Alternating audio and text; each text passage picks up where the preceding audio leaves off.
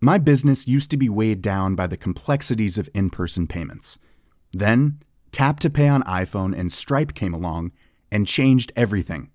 With Tap to Pay on iPhone and Stripe, I streamlined my payment process effortlessly. Now I can accept in-person, contactless payments right from my iPhone. No extra hardware required. What's truly remarkable is how I can cater to all of my customers' payment preferences. Whether they're using cards, Apple Pay, or other digital wallets, Tap to Pay on iPhone and Stripe ensure a smooth checkout experience every time.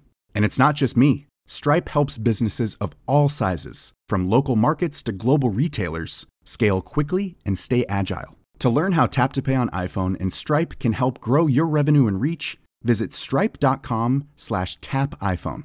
I'm Sandra, and I'm just the professional your small business was looking for. But you didn't hire me because you didn't use LinkedIn Jobs. LinkedIn has professionals you can't find anywhere else, including those who aren't actively looking for a new job, but might be open to the perfect role, like me.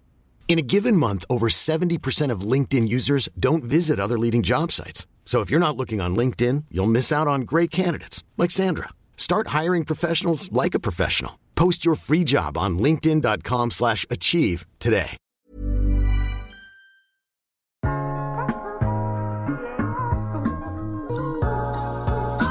Hej, mit navn er Mark Anthony, og du lytter til iværksætterhistorier produceret af Podtrap Media. I dag skal du høre historien om Climate, fortalt af Katja Grote Eberhardt. Denne episode er en del af podcastserien Global Green Ambitions, som er lavet i samarbejde med market entry-platformen Canute. Her fortæller founders af bæredygtige startups deres historie og lidt mere om deres internationale vækstrejse.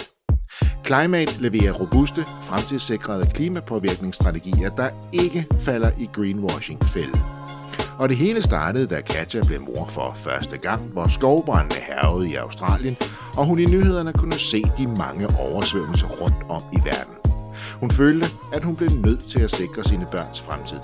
Og derfor allierede hun sig med 2 skarpe founders og skabte Climate. Sammen er de på en mission om at hjælpe virksomheder med at tænke og blive grønnere.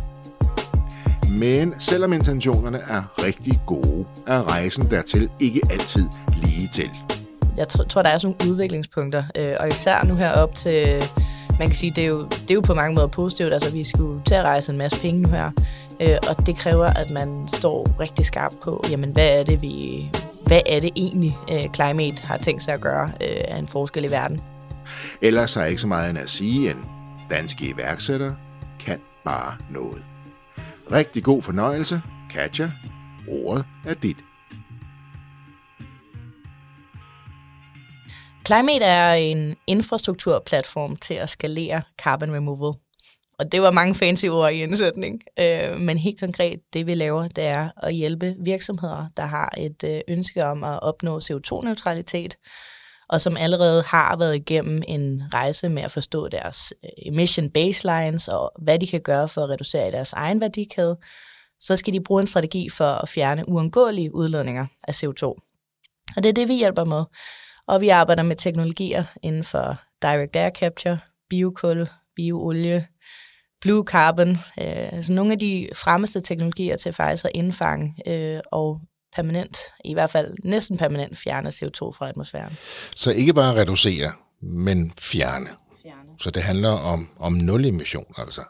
Det handler om at ramme net zero, og i nogle tilfælde faktisk også historiske emissioner, hvis ambitionerne for virksomheden er høje nok, kan man sige. Og så lige 2 spørgsmål her. Det første, net zero. Hvad er net zero i forhold til bare zero? Ja, det er et godt spørgsmål. Altså, det handler egentlig i princippet om, at den historisk i vores industri har der været rigtig stor fokus på også at kigge på avoided emissions, som man kalder dem, eller undgåede emissioner. Så det vil sige, at du går ind og kigger på i din værdikæde, kan vi skifte energikilder, sådan så vi arbejder med vedvarende energikilder? Kan vi lave nogle andre tiltag, sådan så vi nedbringer emissionerne for vores egen værdikæde? Men i det seneste år er det også blevet bredt anerkendt, at vi er nødt til at opnå net zero, og i største tilfælde også reverse noget af den udledning, der har været historisk set. Og for at nå det, så er man nødt til at kigge på, jamen, hvad er vores strategi for de her uundgåelige udledninger, som vi har. Og derfor så kan du gå ind og kigge på, jamen, kan vi etablere skov, kan vi arbejde med nogle direct air capture, det er helt konkret anlæg, der indfanger CO2 fra den frie luft, og så fjerner man det permanent i form af en mineraliseringsproces, hvor det bliver lavet om til sten igen. Og så meget komplekse teknologier, men som faktisk går ind og adresserer det. Og det er jo vigtigt for virksomhederne, både i forhold til deres medarbejdere, i forhold til deres investorer, i forhold til deres kunder, andre interessenter, de har omkring sig, som faktisk går op i, at de har en bæredygtig strategi også.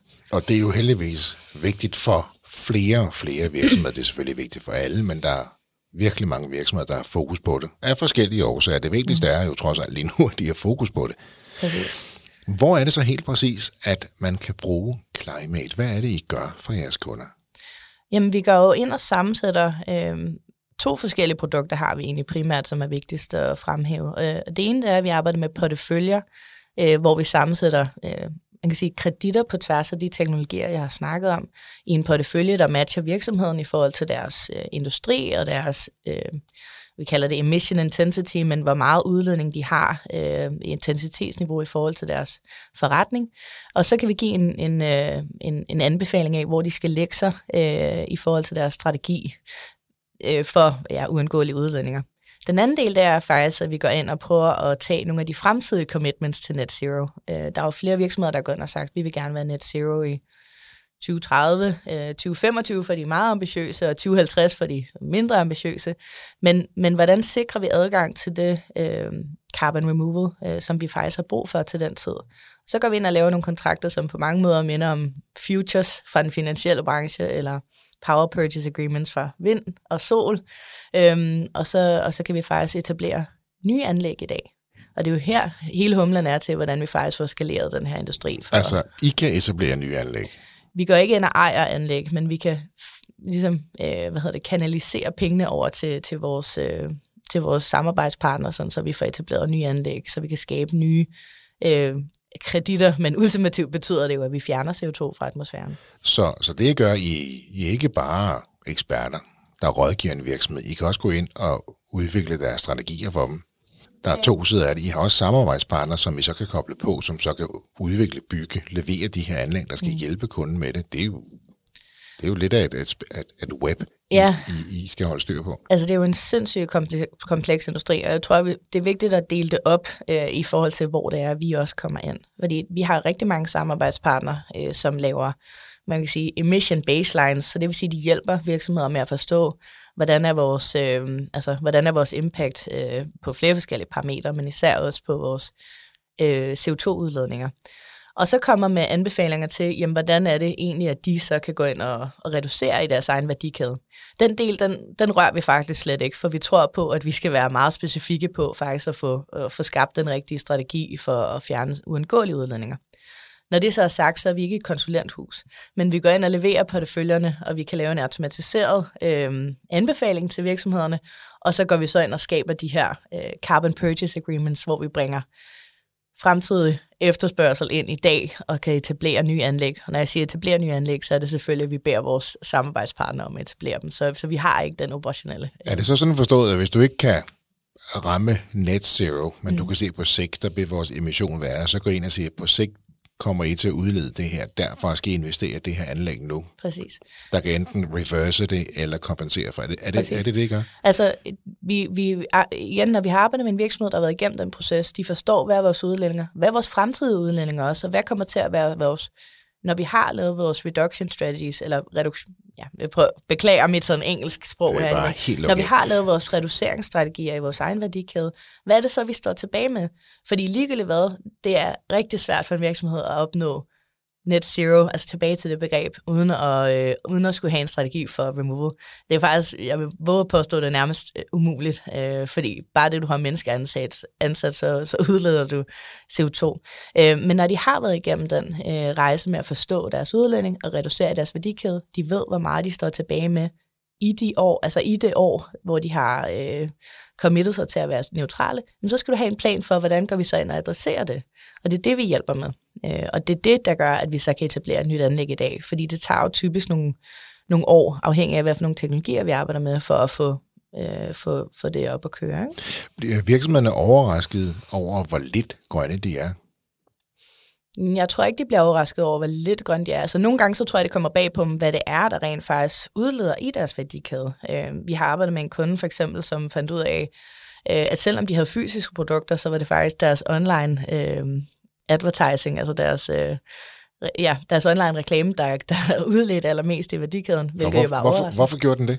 Jamen, det er jo på grund af hosting, og på grund af de services, vi har for at lave online reklame, er jo ikke, kan man sige, er ikke bæredygtigt leveret. Så du har jo kæmpe datacentre, der står og så selvom man sidder med sin computer, og man har grøn energi, der kører din computer, så tænker du, at alt er online, det kører fint. Så alt det, der ligger bagved, hvis det ikke er grønt også.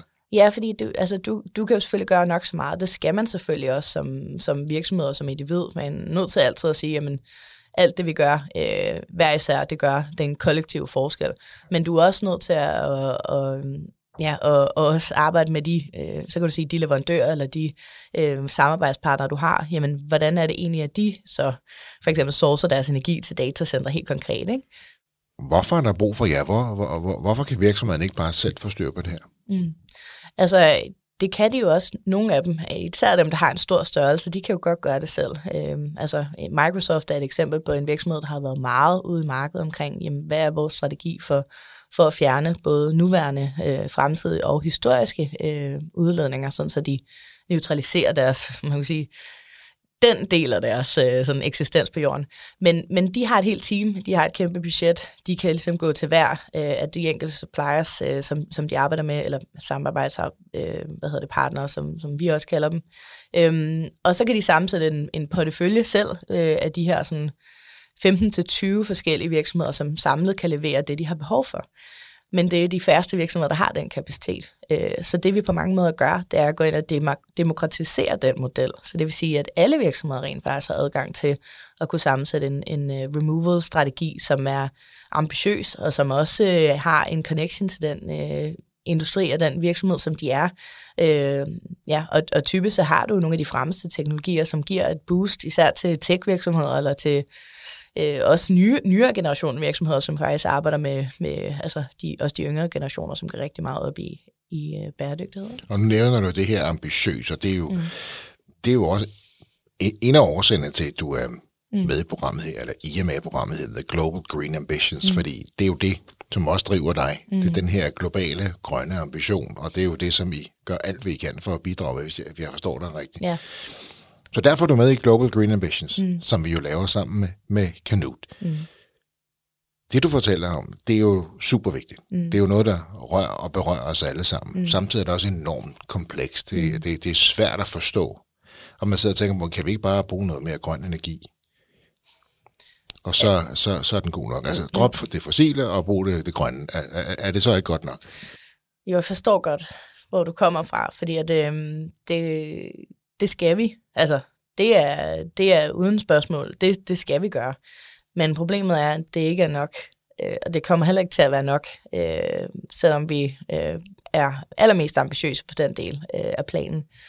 Vi har etableret, at ved de seneste rapporter, blandt andet en IPCC-rapport, der kom ud her for nylig i år, at carbon removal er en del af fremtiden.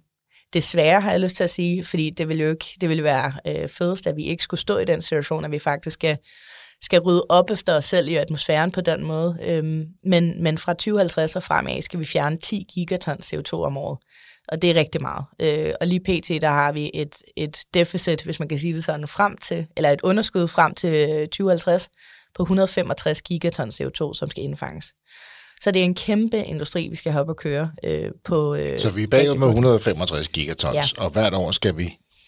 Hvert år derefter skal vi fjerne 10 gigatons for at holde os inden for den grænse, som vi har jo sat i forhold til, hvor meget vi accepterer temperaturstigninger. Kan vi det? Det kan vi godt, men det kræver jo altså, at vi har lyst til at sige, kommer i gang. Og det er jo derfor, at vi eksisterer. Altså for 2,5 år siden, der stod jeg selv og var man kan sige, altså, jeg har jo flere forskellige årsager for at starte Climate, men en af dem var jo også, at jeg stod og havde født min første søn, og vi havde en vinter, det var lige inden corona ramte, der havde vi en vinter, hvor der var nærmest ikke noget sne i Danmark. Jeg tror ikke, der havde været en eneste snedag i hele vinteren. Der var de første sådan skovbrande, kæmpe skovbrande i Australien.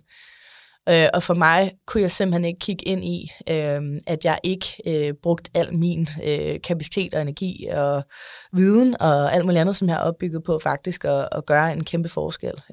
Er det der, du får ideen til Climate? Det er det faktisk. Og det kommer jo ud af det her, det kommer ud af på en eller anden måde den her håbløshed. Hvad gør vi faktisk for at, altså det må der er noget, vi kan gøre, altså fordi ellers så er det jo bare, du ved, den rene nedgang, eller hvad det hedder, den undergang herfra. Og jeg begynder at researche teknologier til at indfange CO2 fra atmosfæren. Og det var sådan, jeg egentlig begyndte med de første samarbejdspartnere, som vi har i dag. Blandt andet Climeworks, som er en af de største virksomheder til at indfange CO2 ved hjælp af Direct Air Capture. En super spændende teknologi i øvrigt, som jeg synes, alle skal kigge på. Det lyder fantastisk, det der Direct Air Capture, at du simpelthen fanger luften og renser den. Altså det kender vi jo sådan rigtig meget. Vi kører sådan nogle små maskiner, så det er hjemme i vores hjem, ikke? Men det her, det er jo så... Det er lidt større skala. Det er lidt større skala, men princippet er vel egentlig det samme? Princippet er det samme, ja. Du indfanger CO2, du isolerer det, og så kan du mineralisere det, og faktisk på mange måder omgøre den proces, vi har gjort, da vi har pumpet det op som olie. Og det vil sige, at det ender op med at blive sten, og så er det ikke længere skadeligt? Præcis. Så er det bundet. Altså og det er okay. I hvert fald mere end 1000 år. Okay. Og det kan man sige, ja, det er okay. Så for nogle års tid siden, ikke så mange år siden faktisk, så reagerer du på det australske skovbrande, ingen sne i Danmark, og siger, der må gøres noget. Hvad er din baggrund, Katja? Jamen altså, det er jo der, hvor det er lidt interessant, fordi jeg har jo ikke en baggrund inden for at indfange CO2, eller som ingeniør eller noget andet. Men jeg er uddannet fra CBS i Canmærk 4, det vil sige finansiering og regnskab. Og så har jeg arbejdet i Mærsk, havde nogle fantastiske år, arbejdet sammen med Morten Bo, som nu faktisk er Head of Decarbonization i Mærsk, så vi er lidt endt den samme vej. Men der var vi i gang, der var med til at bygge, in-house consulting op for Mærsk, og lærte en hel masse omkring, altså en kæmpe værktøjskasse i forhold til strategi, og hvordan er det, du faktisk tænker, problemløsning for alle mulige forskellige enheder. Ikke? Men Katja, jeg tænker på, du kommer fra en helt anden branche. Helt anden branche, ja. Du har ikke nogen engineering-baggrund, men det, du reagerer på, det er det, du lige beskrev. Skovbrændene, sneen, begynder at tænke over miljøet, klimaet, du er lige blevet mor. Det er jo en enorm mængde viden, du skal sætte dig ind i lige pludselig. Og nu står du her der i dag, ganske få år efter. Ja. Du er i gang med at rejse endnu flere penge til Climate. Du har 13 medarbejdere. Du arbejder sammen med en lang række virksomheder. Måske kan du sætte navn på nogle af dem senere. Men du vidste ikke noget om, hvordan, da du gik i gang. Du vidste bare, at vi var nødt til at gøre noget. Det var, du var drevet af det her, hvorfor. Altså the why. Vi er nødt til at gøre noget, fordi ellers. Ja. Hvordan, jeg forestiller mig, at man kigger over det der bjerg. Altså af uanet viden og kompleksitet. Og siger, der vil jeg op, så jeg kan hjælpe verden. Hvordan går du i gang? Jamen altså, jeg tror jo, altså det er jo så efter Mærsk, der var jeg jo hos BCG, eller Boston Consulting Group, og det jeg tror, jeg har lært allermest af, det er det der med, jamen, hvordan løser du et super komplekst problem, ved at du dels skal sætte dig ind i det på rigtig, rigtig kort tid, og du skal finde en plan for at løse det, som giver mening for virksomheden og forretningsmæssigt og alt muligt andet. Og det var lidt samme tilgang, jeg havde her. Det lyder lidt sådan, som om jeg fik sådan... Det var jo ikke en åbenbaring, men jeg kunne se, at der var et kæmpe potentiale. Altså, vi kommer fra Danmark, og vi har jo set, hvordan at vindenergien og vindenergisektoren, har jeg lyst til at sige, er ligesom blevet bygget op fra scratch, og nogle af de største virksomheder sidder i Danmark i dag, har bygget vindmøller, og hvordan den industri faktisk har udviklet sig til at sige, jamen du har nogen, der sidder på teknologierne, du har nogen, der skal skalere teknologierne, du har nogle virksomheder, som skal drive efterspørgselen, fordi det kommer ikke kun fra regeringen. Det er samme dynamik, og det kunne jeg egentlig godt se. Og samtidig så synes jeg, så kunne jeg også se, at der var det her jo kæmpe forretningspotentiale. Altså, det ser vi jo i dag. Jeg tror vitterligt på, at impact first, eller sådan virksomheder ligesom vores, eller virksomheder, som har et grønt, man kan sige, islet fra start, eller i hvert fald et kæmpestort grønt ambitionsniveau, klare sig meget bedre, fordi det er den vej, vi skal gå. Altså. Det er jo interessant, at du kommer, og du er ikke ingeniør, du har ikke indsigt i klimateknologi. Du kommer fra en konsulentbranche. Nu har du skabt en virksomhed, hvor du ikke er konsulent, men arbejder med netop det, du ingenting vidste om, eller meget lidt vidste om, undskyld, ikke? Men det i sig selv er jo en imponerende rejse. Derudover så skaber du en virksomhed, 13 ansatte er ved at rejse endnu flere midler til din virksomhed, kontrahere med nogle store virksomheder. Der er jo også rimelig lang salgscyklus på sådan en der. Altså det er jo ikke en, du ligger ud, og så holder du 2 møder, og så er de købt. Nej, det kan man ikke sige. Men altså, der var jo en ting, vi lige glemte på den rejse, det er jo, jeg har jo 2 fantastiske co-founders, så heldigvis er det jo ikke kun mig, der skal kunne det hele. Jeg fik Mads Emil Dalsgaard, som sidder på det kommercielle i dag, og han fik jeg ret hurtigt, eller det tog selvfølgelig også lige lidt tid at overbevise om, at det her gav mening, men han joinede mig tidligt på rejsen, og han havde heldigvis en god kammerat fra gymnasiet, som hedder Simon Bager, og som er Ph.D. inden for Sustainability Sciences. Så jeg skal egentlig primært bekymre mig om, hvordan bygger vi en kæmpe organisation, hvordan får vi faktisk automatiseret hele finansieringsdelen af nye projekter, sådan så vi kan skalere hurtigt. Og så sidder Simon og driver alt, der handler om, hvad for nogle teknologier skal vi arbejde med, hvordan vurderer vi dem, hvad er effektiviteten og så videre. Og så sidder Mads Emil og kører salget. Så det du siger, du skal sørge for, at I kan få finansieret jeres automatiseringsprocesser, samtidig med, at du skal skalere virksomheden og tiltrække medarbejdere, de helt rigtige, dygtige medarbejdere, der vil indgå i det her. Præcis. Så det lyder heller ikke som en lille opgave. Nej, det er ikke sådan en 9-4 hver dag. Det må jeg sige, at det vil nok være utopi, men det er jo mega spændende. Altså, jeg tror aldrig, jeg har været så motiveret og så drevet. Altså, det er nærmest den omvendte faktor for mig lige nu, det der med, du skal stoppe med at arbejde, fordi du skal også holde fri. Ikke? Det er utroligt spændende og meget intenst. I Danmark, så kan vi jo godt lide at se på os selv som værende grønne. Samtidig så er der også rigtig mange undersøgelser, der viser, at så er vi så heller ikke lige så grønne, som vi render rundt og gerne vil sige, vi er. For vi hører 2030 og 40 og 50 og alle mulige årstal og fine målsætninger. Gør Danmark det rigtige lige nu i forhold til at blive grønt, at ramme net zero?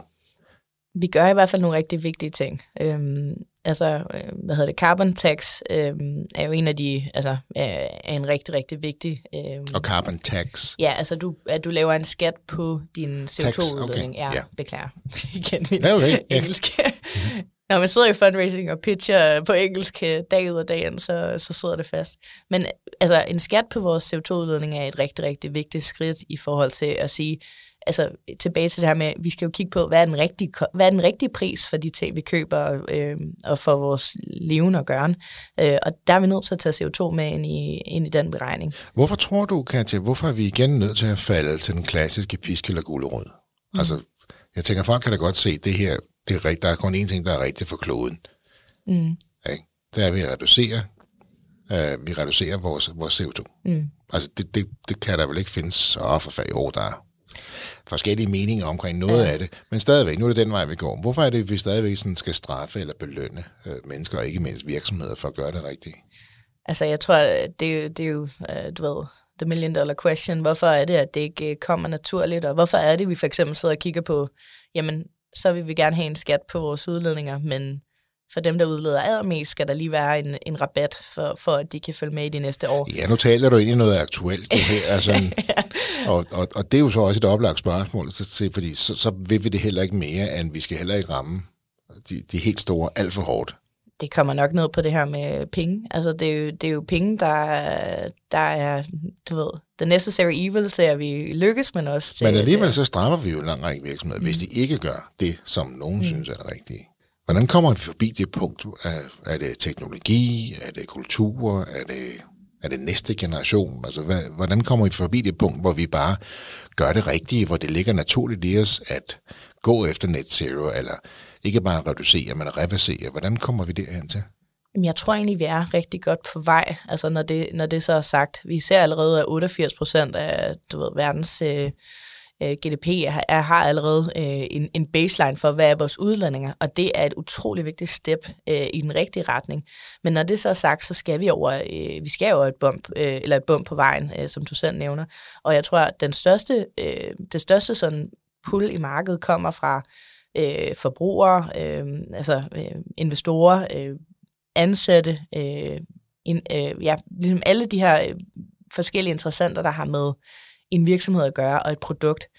Og lige nøjagtigt med byggeindustrien er det jo der er man jo nok nødt til at kigge på, at regulering er rigtig vigtig, fordi du har ikke den samme forbruger eller interface i forhold til slutbrugeren nødvendigvis. Men der er heldigvis en masse gode udviklinger også i hele byggebranchen, og hvordan vi faktisk adresserer det med nogle innovative løsninger. Også hvordan kigger vi på cement på en anden måde i forhold til at binde CO2 og så videre. Men det kræver højst sandsynligt, at der kommer nogle konsekvenser. Ja. Så desværre stadigvæk. Præcis. Mere pisk. Måske det gulerod i et stykke tid endnu. Og så det der med, at vi faktisk også i Danmark, det er jo også noget, jeg tænkt over. Altså, så meget mærker vi jo egentlig ikke klimaforandringerne. Altså, ikke nu i hvert fald, vel? Vi har ikke oplevet de der kæmpe oversvømmelser, som man så i Tyskland sidste år. Vi har ikke skovbrand, vi har ikke alle de her ting. Så det er måske svært at føle og mærke, hvad er det egentlig konsekvensen er. Og der tror jeg, det er ligesom udvikling, og den udvikling, som jeg selv har været igennem i forhold til at vide, at der er jo ikke en anden vej.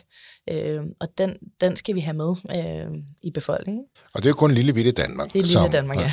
Og hvor vi godt kan lide at gøre så grønne. Vi er måske slet ikke så grønne, som vi gerne vil gøre os til. Men vi gør en masse gode ting, trods alt. Men der er jo stadig noget, der halter, kan man sige. Ja, vi står på vindmøller, men så graver vi vingerne ned, fordi vi kan ikke finde ud af at genbruge de der store vinger på vindmøllerne, ikke? Og så ligger de i jorden, har jeg hørt noget. Ikke? Og vi kører elbiler, men så lukker vi lige øjnene for, hvordan batterierne til de her elbiler er lavet. Ikke? Hvad skal der til for, at vi alle sammen bliver mere fokuseret, end vi er i dag? Altså, kan man forestille sig, at Climate udvikler et koncept til en almindelig forbruger, hvor jeg kan holde øje med mit forbrug, eller med min emission, hvordan jeg kan styre og reducere selv. Kunne man forestille sig det? Det kan man sagtens, men den måde, vi foretrækker at gøre det på, er faktisk ved at være en del af andre løsninger, der allerede eksisterer på markedet. Så hvordan kan vi faktisk give dig den her handlekraft til at sige, jeg vil gerne som forbruger være CO2-neutral i mine individuelle transaktioner på en daglig basis. Og den måde, vi bedst gør det på, det er ved at samarbejde med de virksomheder, som du har de her touchpoints med på en daglig basis. Og det er utrolig vigtigt for os. Vi arbejder blandt andet nu med et flyselskab, fordi det faktisk er en ret interessant indgangsvinkel, og mennesker vil jo gerne rejse, mennesker vil gerne flyve. De vil også gerne have, at de kan gøre det på en mere bæredygtig måde. Og faktisk det her samarbejde, vi har nu, det viser også, at der er en utrolig stor villighed til at permanent fjerne de udledninger, der kommer fra de individuelle rejser. Og det synes jeg er et kæmpe sådan step i en rigtig retning, og viser, at der er villighed, og der er entusiasme fra den individuelle også til at gøre en kæmpe forskel. Katja, det er ikke så mange år siden, du fik din søn, og skovbrand i Australien, ingen sne i Danmark, du fik ideen, nu er I 13 mand. Det her koster jo også penge. Altså jeg tænker, man bygger jo ikke en organisation som Climate op, og får det her reach, og kan rejse rundt, eller kontakte rundt med mennesker og eksperter i hele verden. Altså det koster jo mange penge. Hvordan i alverden har du skabt økonomien på så kort tid? Ja, altså en ting er jo selvfølgelig, at vi arbejder med vores salg, og der kommer selvfølgelig også penge derigennem. Men jeg tænker, at der er flere virksomheder, der har været herinde også, som kan sige, at man kigger jo ikke ind i grønne tal på bunden lige med det samme. Når man siger grønne tal, det er fordi, vi kan med sorte tal. det er godt. Vi skal have grønne tal på bunden. Vi skal have grønne tal, det var en ny ting. Nej, vi har røde og grønne. Ja. Fantastisk. Nej, jeg vil sige, vi har jo nogle gode folk, der tror på os, heldigvis. Så vi havde en kapitalrunde i sidste år omkring sommer, hvor vi havde Vækstfonden. I 21. I 21, ja. Hvor vi havde Vækstfonden og The Footprint Firm. Vi har Growth, som er Louise og Jeppe Rendum. Og så har vi også Rockstart Energy, som vores første investorer i Climate. Og nu er vi i gang med at rejse endnu en runde.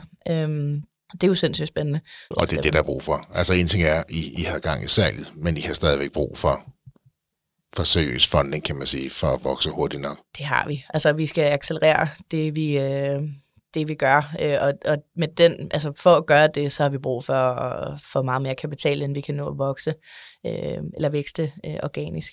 Hvordan er det at se tilbage? De sidste 2 år har jo været præget af corona også, det vil sige, der har vi været begrænset i vores interaktion, og mange har holdt lidt igen med investeringer osv. Men når du ser tilbage på de sidste 2,5-3 år, og så ser på, hvad I har skabt nu, hvad ser du så tilbage på? Altså, jeg er jo utrolig stolt af, hvor vi er nu. Jeg er jo stolt af vores team, og jeg er stolt af det, vi har bygget op.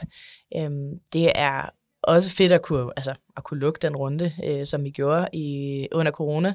Og en af vores investorer fra Holland har vi aldrig mødt face to face, og det er jo også lidt en sådan ny verden, vi lever i. Mange af de investorkald, jeg har haft i den her runde, har jeg jo heller ikke mødt face to face. Så på den måde, så er det sådan det præg, vi mærker.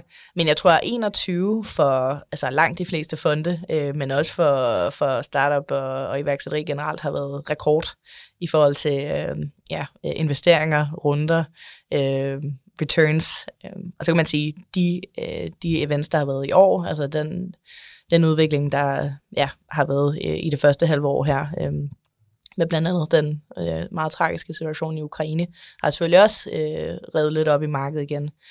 Og vi har i hvert fald ikke en oplevelse af, at det er gået stå, og der er stadig gang i det, men der er selvfølgelig en periode efter sådan en hændelse, som skal stabilisere sig igen. Hvordan på så kort tid får du skabt den her virksomhed og får så stærkt et netværk af samarbejdspartnere? Altså, du kommer ud her for nogle år siden, hej, jeg hedder Katja, jeg har fået en god idé. Jeg ved lidt om det, jeg ved ikke særlig meget om det. Heldigvis har jeg en partner, som ved ret meget om sustainability. Nu skal du høre, produktet er ikke helt klart endnu, men jeg tror, det bliver stort. Hvordan i verden får du fat i folk og kunder og partner? For det har du gjort på 3 år. Ja, altså, det er jo et godt spørgsmål. Jeg vil sige, en god del af det handler om netværk. Jeg har heldigvis et stort netværk, og det havde jeg også før, men nu er det blevet endnu større, endnu bedre, og det er jo fantastisk, fordi jeg tror virkelig på, at den personlige sådan, introduktion og kontakt, den gør meget. Så har jeg også bare rakt ud. Det tror jeg, det gør vi alle sammen i virksomheden. Vi rækker ud og til virksomheder og siger, jamen det er det her, det er det, vi arbejder med. Det er vores plan. Vi vil rigtig gerne arbejde mere. Og det har jeg oplevet både i Climate, men også i tidligere har åbnet døre tit. Også selvom det er de største virksomheder. Faktisk den største virksomhed i Danmark, og hvordan det ellers er. Ikke? At der er en stor villighed til faktisk at gøre en forskel, men også gøre det med nogen, der ikke nødvendigvis er de sådan traditionelle løsninger. Og så tage noget, som er komplekst og vigtigt, og gøre det bare en lille smule mere enkelt. Fordi det er komplekst jo. Præcis. At arbejde med det her, selvom målet er enormt simpelt. Ja, det er jo det. Altså net zero, altså reduktion, removal, reverse, det er jo enormt simpelt, men hele processen, det at forstå, bare lovgivning, teknologi og andet, er jo virkelig komplekst. Ikke? Måske for komplekst for de fleste desværre endnu, ikke? Og det er måske der, hvor I kan komme ind og sige, det skal ikke tænke så meget over, det kan vi godt hjælpe jer med. Præcis. At forstå. Og det har jo været en rejse, altså vi har jo også været vidt omkring. Det skal man jo, når man starter en virksomhed op, ikke? Og jamen, skal vi fokusere der, skal vi fokusere der, og hvordan er det, vi faktisk finder vores plads i markedet? Og det er jo først inden for de sidste halve år, at vi er blevet super skarpe på, hvad vi faktisk gerne vil, hvem vi vil arbejde med, og hvordan vi vil gøre det. Altså, så trods for, at I har fået masser af seriøse partnere og kunder ind, så er det først inden for de sidste halve år, at jeg siger, okay, nu er vi ved at være der. Jeg tror, der er sådan nogle udviklingspunkter, og især nu her op til, man kan sige, det er jo på mange måder positivt, altså vi skulle til at rejse en masse penge nu her, og det kræver, at man står rigtig skarpt på, jamen hvad er det egentlig, Climate har tænkt sig at gøre af en forskel i verden. Men I skalerer, I har fokus på Sverige, det går, I vokser. I har været lidt igennem, kan man sige, før I fandt jer selv i det her, men I har haft jeres ledestjerne. Hvad er det, I ønsker at gøre?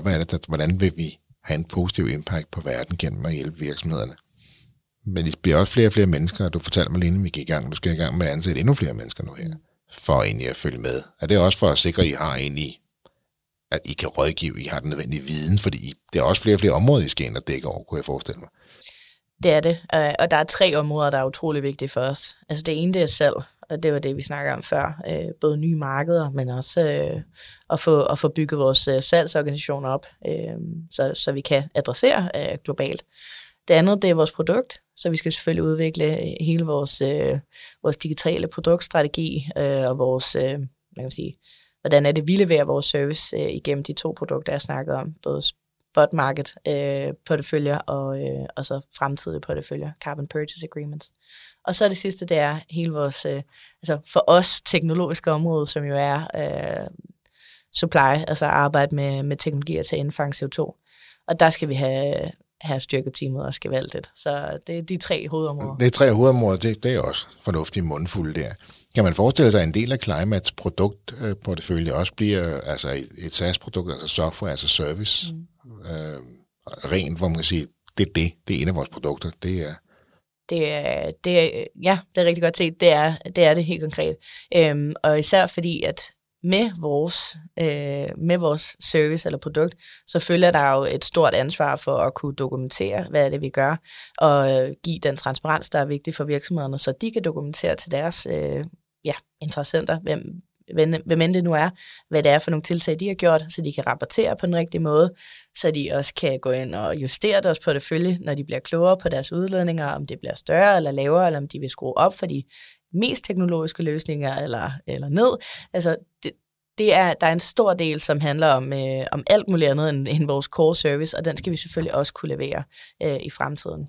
Så man kan sige, hvis jeg siger følgende, I gør det lettere for flere at gøre det rigtige. Er det helt skævt? Nej, det er egentlig meget god at sige det på. Og det hele startede med, at du fik et barn. Der var ingen sne i Danmark, og der var skovbrande i Australien. Ja, det var det. Og nu sidder du her få år efter med ikke bare globale ambitioner, men Global Green Ambitions. Gav du mig lige den at lave en krølle på? På bare 3 år, det er jo imponerende. Og du er på vej hen imod at være en global virksomhed, der kan rådgive i hele verden og hjælpe virksomheder til zero, net zero, historisk zero, og hvad var den sidste?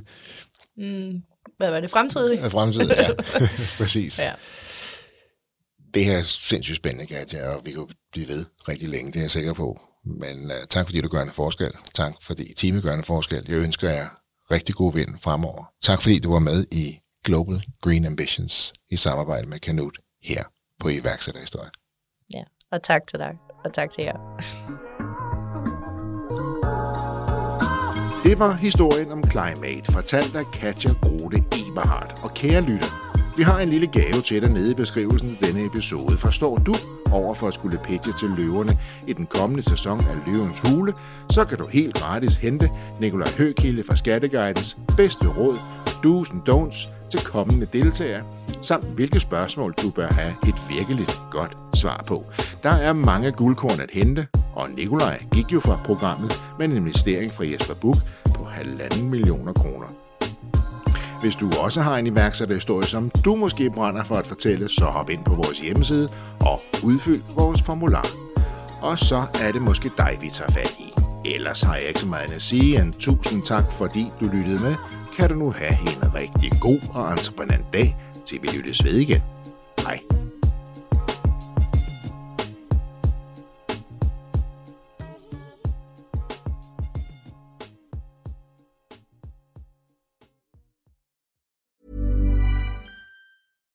My business used to be weighed down by the complexities of in-person payments. Then, Tap to Pay on iPhone and Stripe came along and changed everything. With Tap to Pay on iPhone and Stripe, I streamlined my payment process effortlessly. Now I can accept in-person, contactless payments right from my iPhone. No extra hardware required. What's truly remarkable is how I can cater to all of my customers' payment preferences. Whether they're using cards, Apple Pay, or other digital wallets, Tap to Pay on iPhone and Stripe ensure a smooth checkout experience every time. And it's not just me. Stripe helps businesses of all sizes, from local markets to global retailers, scale quickly and stay agile. To learn how Tap to Pay on iPhone and Stripe can help grow your revenue and reach, visit stripe.com/tapiphone.